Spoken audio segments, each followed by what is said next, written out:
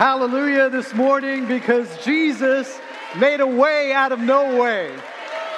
Hallelujah this morning because when our backs were up against the wall and it felt like we were losing, Jesus made a way out of no way. Hallelujah because we serve a God who is no longer on the cross and he's no longer in the tomb. We serve a God who is not a statue. We serve a God who can break the chains of addiction. We serve a God who can set the captive free, who can make the giants fall, and there is nothing impossible with our Jesus. This morning we shout hallelujah because 2,000 years ago the enemy thought that he had won the victory when they murdered my Jesus and put him in a tomb. But just like God always does, what the enemy wanted and meant for evil, God turned it around for his own good, right? Oh, death, where is your victory? Oh, grave, where is your sting? Hallelujah this morning, Jesus is alive.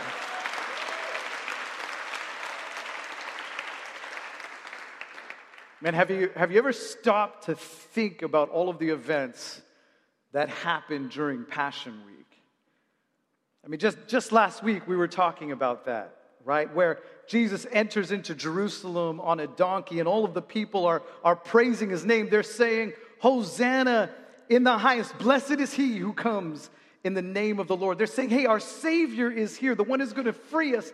He is here. Hosanna in the highest. And then days later, they changed their tune, right? They changed their tune from Hosanna, great are you, Lord, to, hey guys, let's kill this man.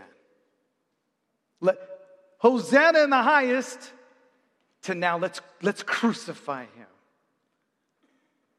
And then they mocked him. And then they spat on him. And then they beat him and whipped him. And then they nailed him to that cross. And Scripture says that all of a sudden, it became really dark. So dark that you couldn't even see the sun. It says darkness was everywhere.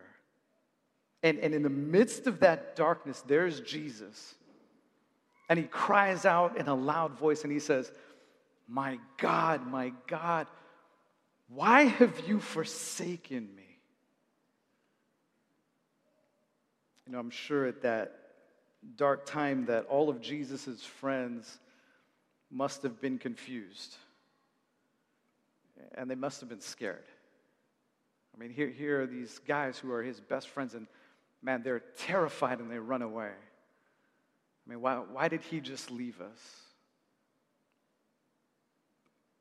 Why did he just put himself in that situation with absolutely no way out? And in the midst of this darkness, all hope seems lost.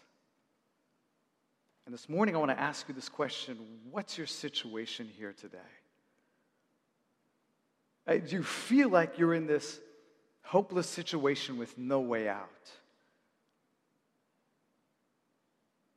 Maybe you feel like you reached the death of your marriage. Or maybe you feel like you reached the death of your career.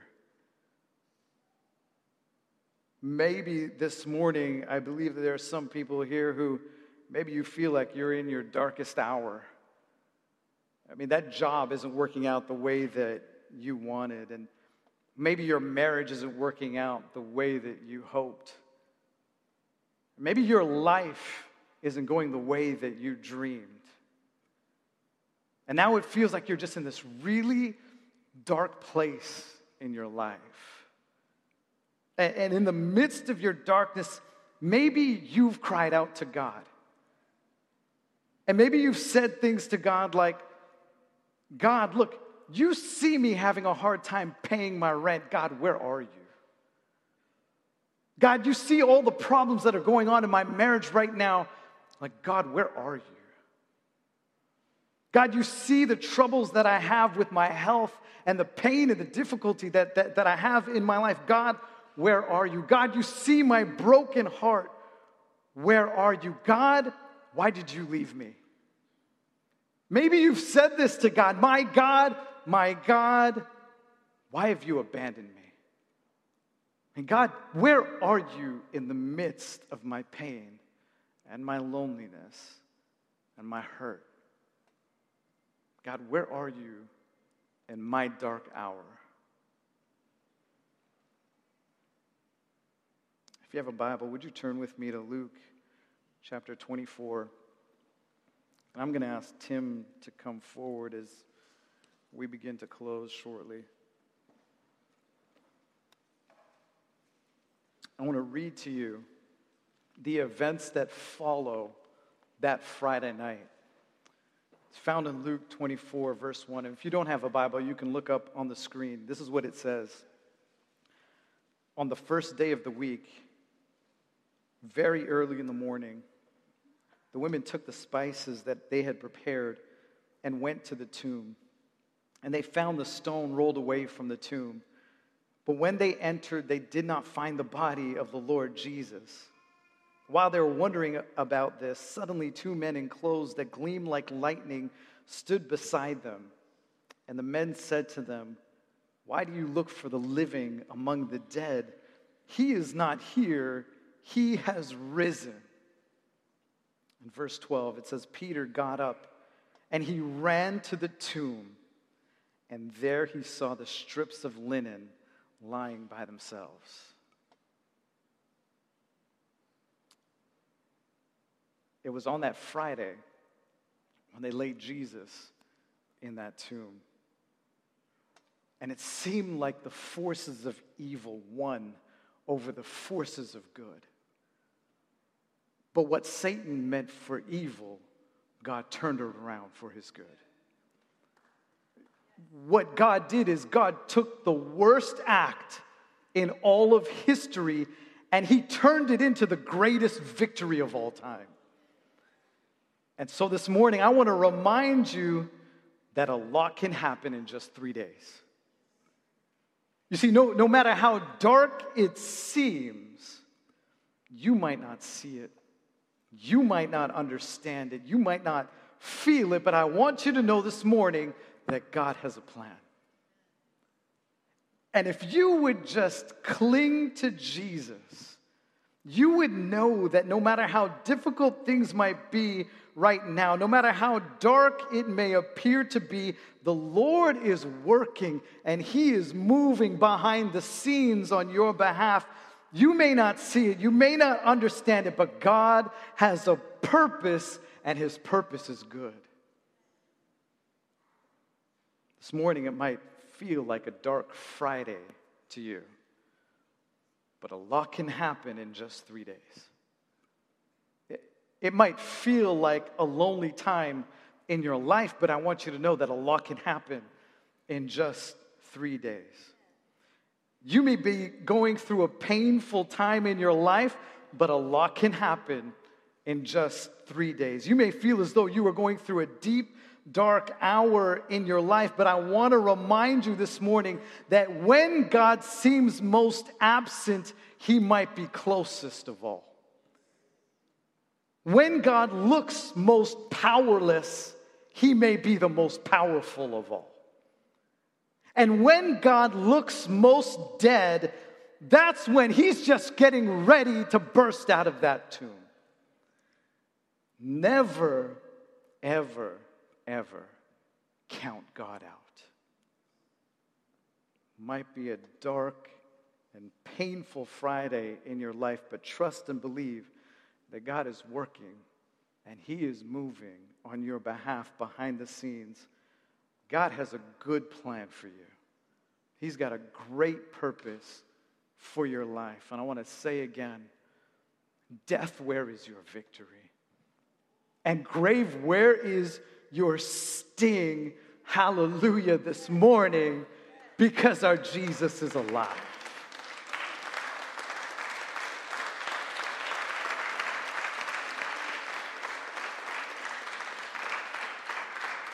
I'm going to ask the prayer team, would you come forward? And maybe this morning you're here and you've never known this Jesus. And I want to tell you that following Jesus and having Him be the Lord of your life is the best decision that you can ever make with your life. I mean, you will find peace in the midst of your storm. You will find strength in your weakness. And more than anything else, you will find the forgiveness of sins. So all around this room, just with your eyes closed, everyone's eyes closed right now, and your heads bowed,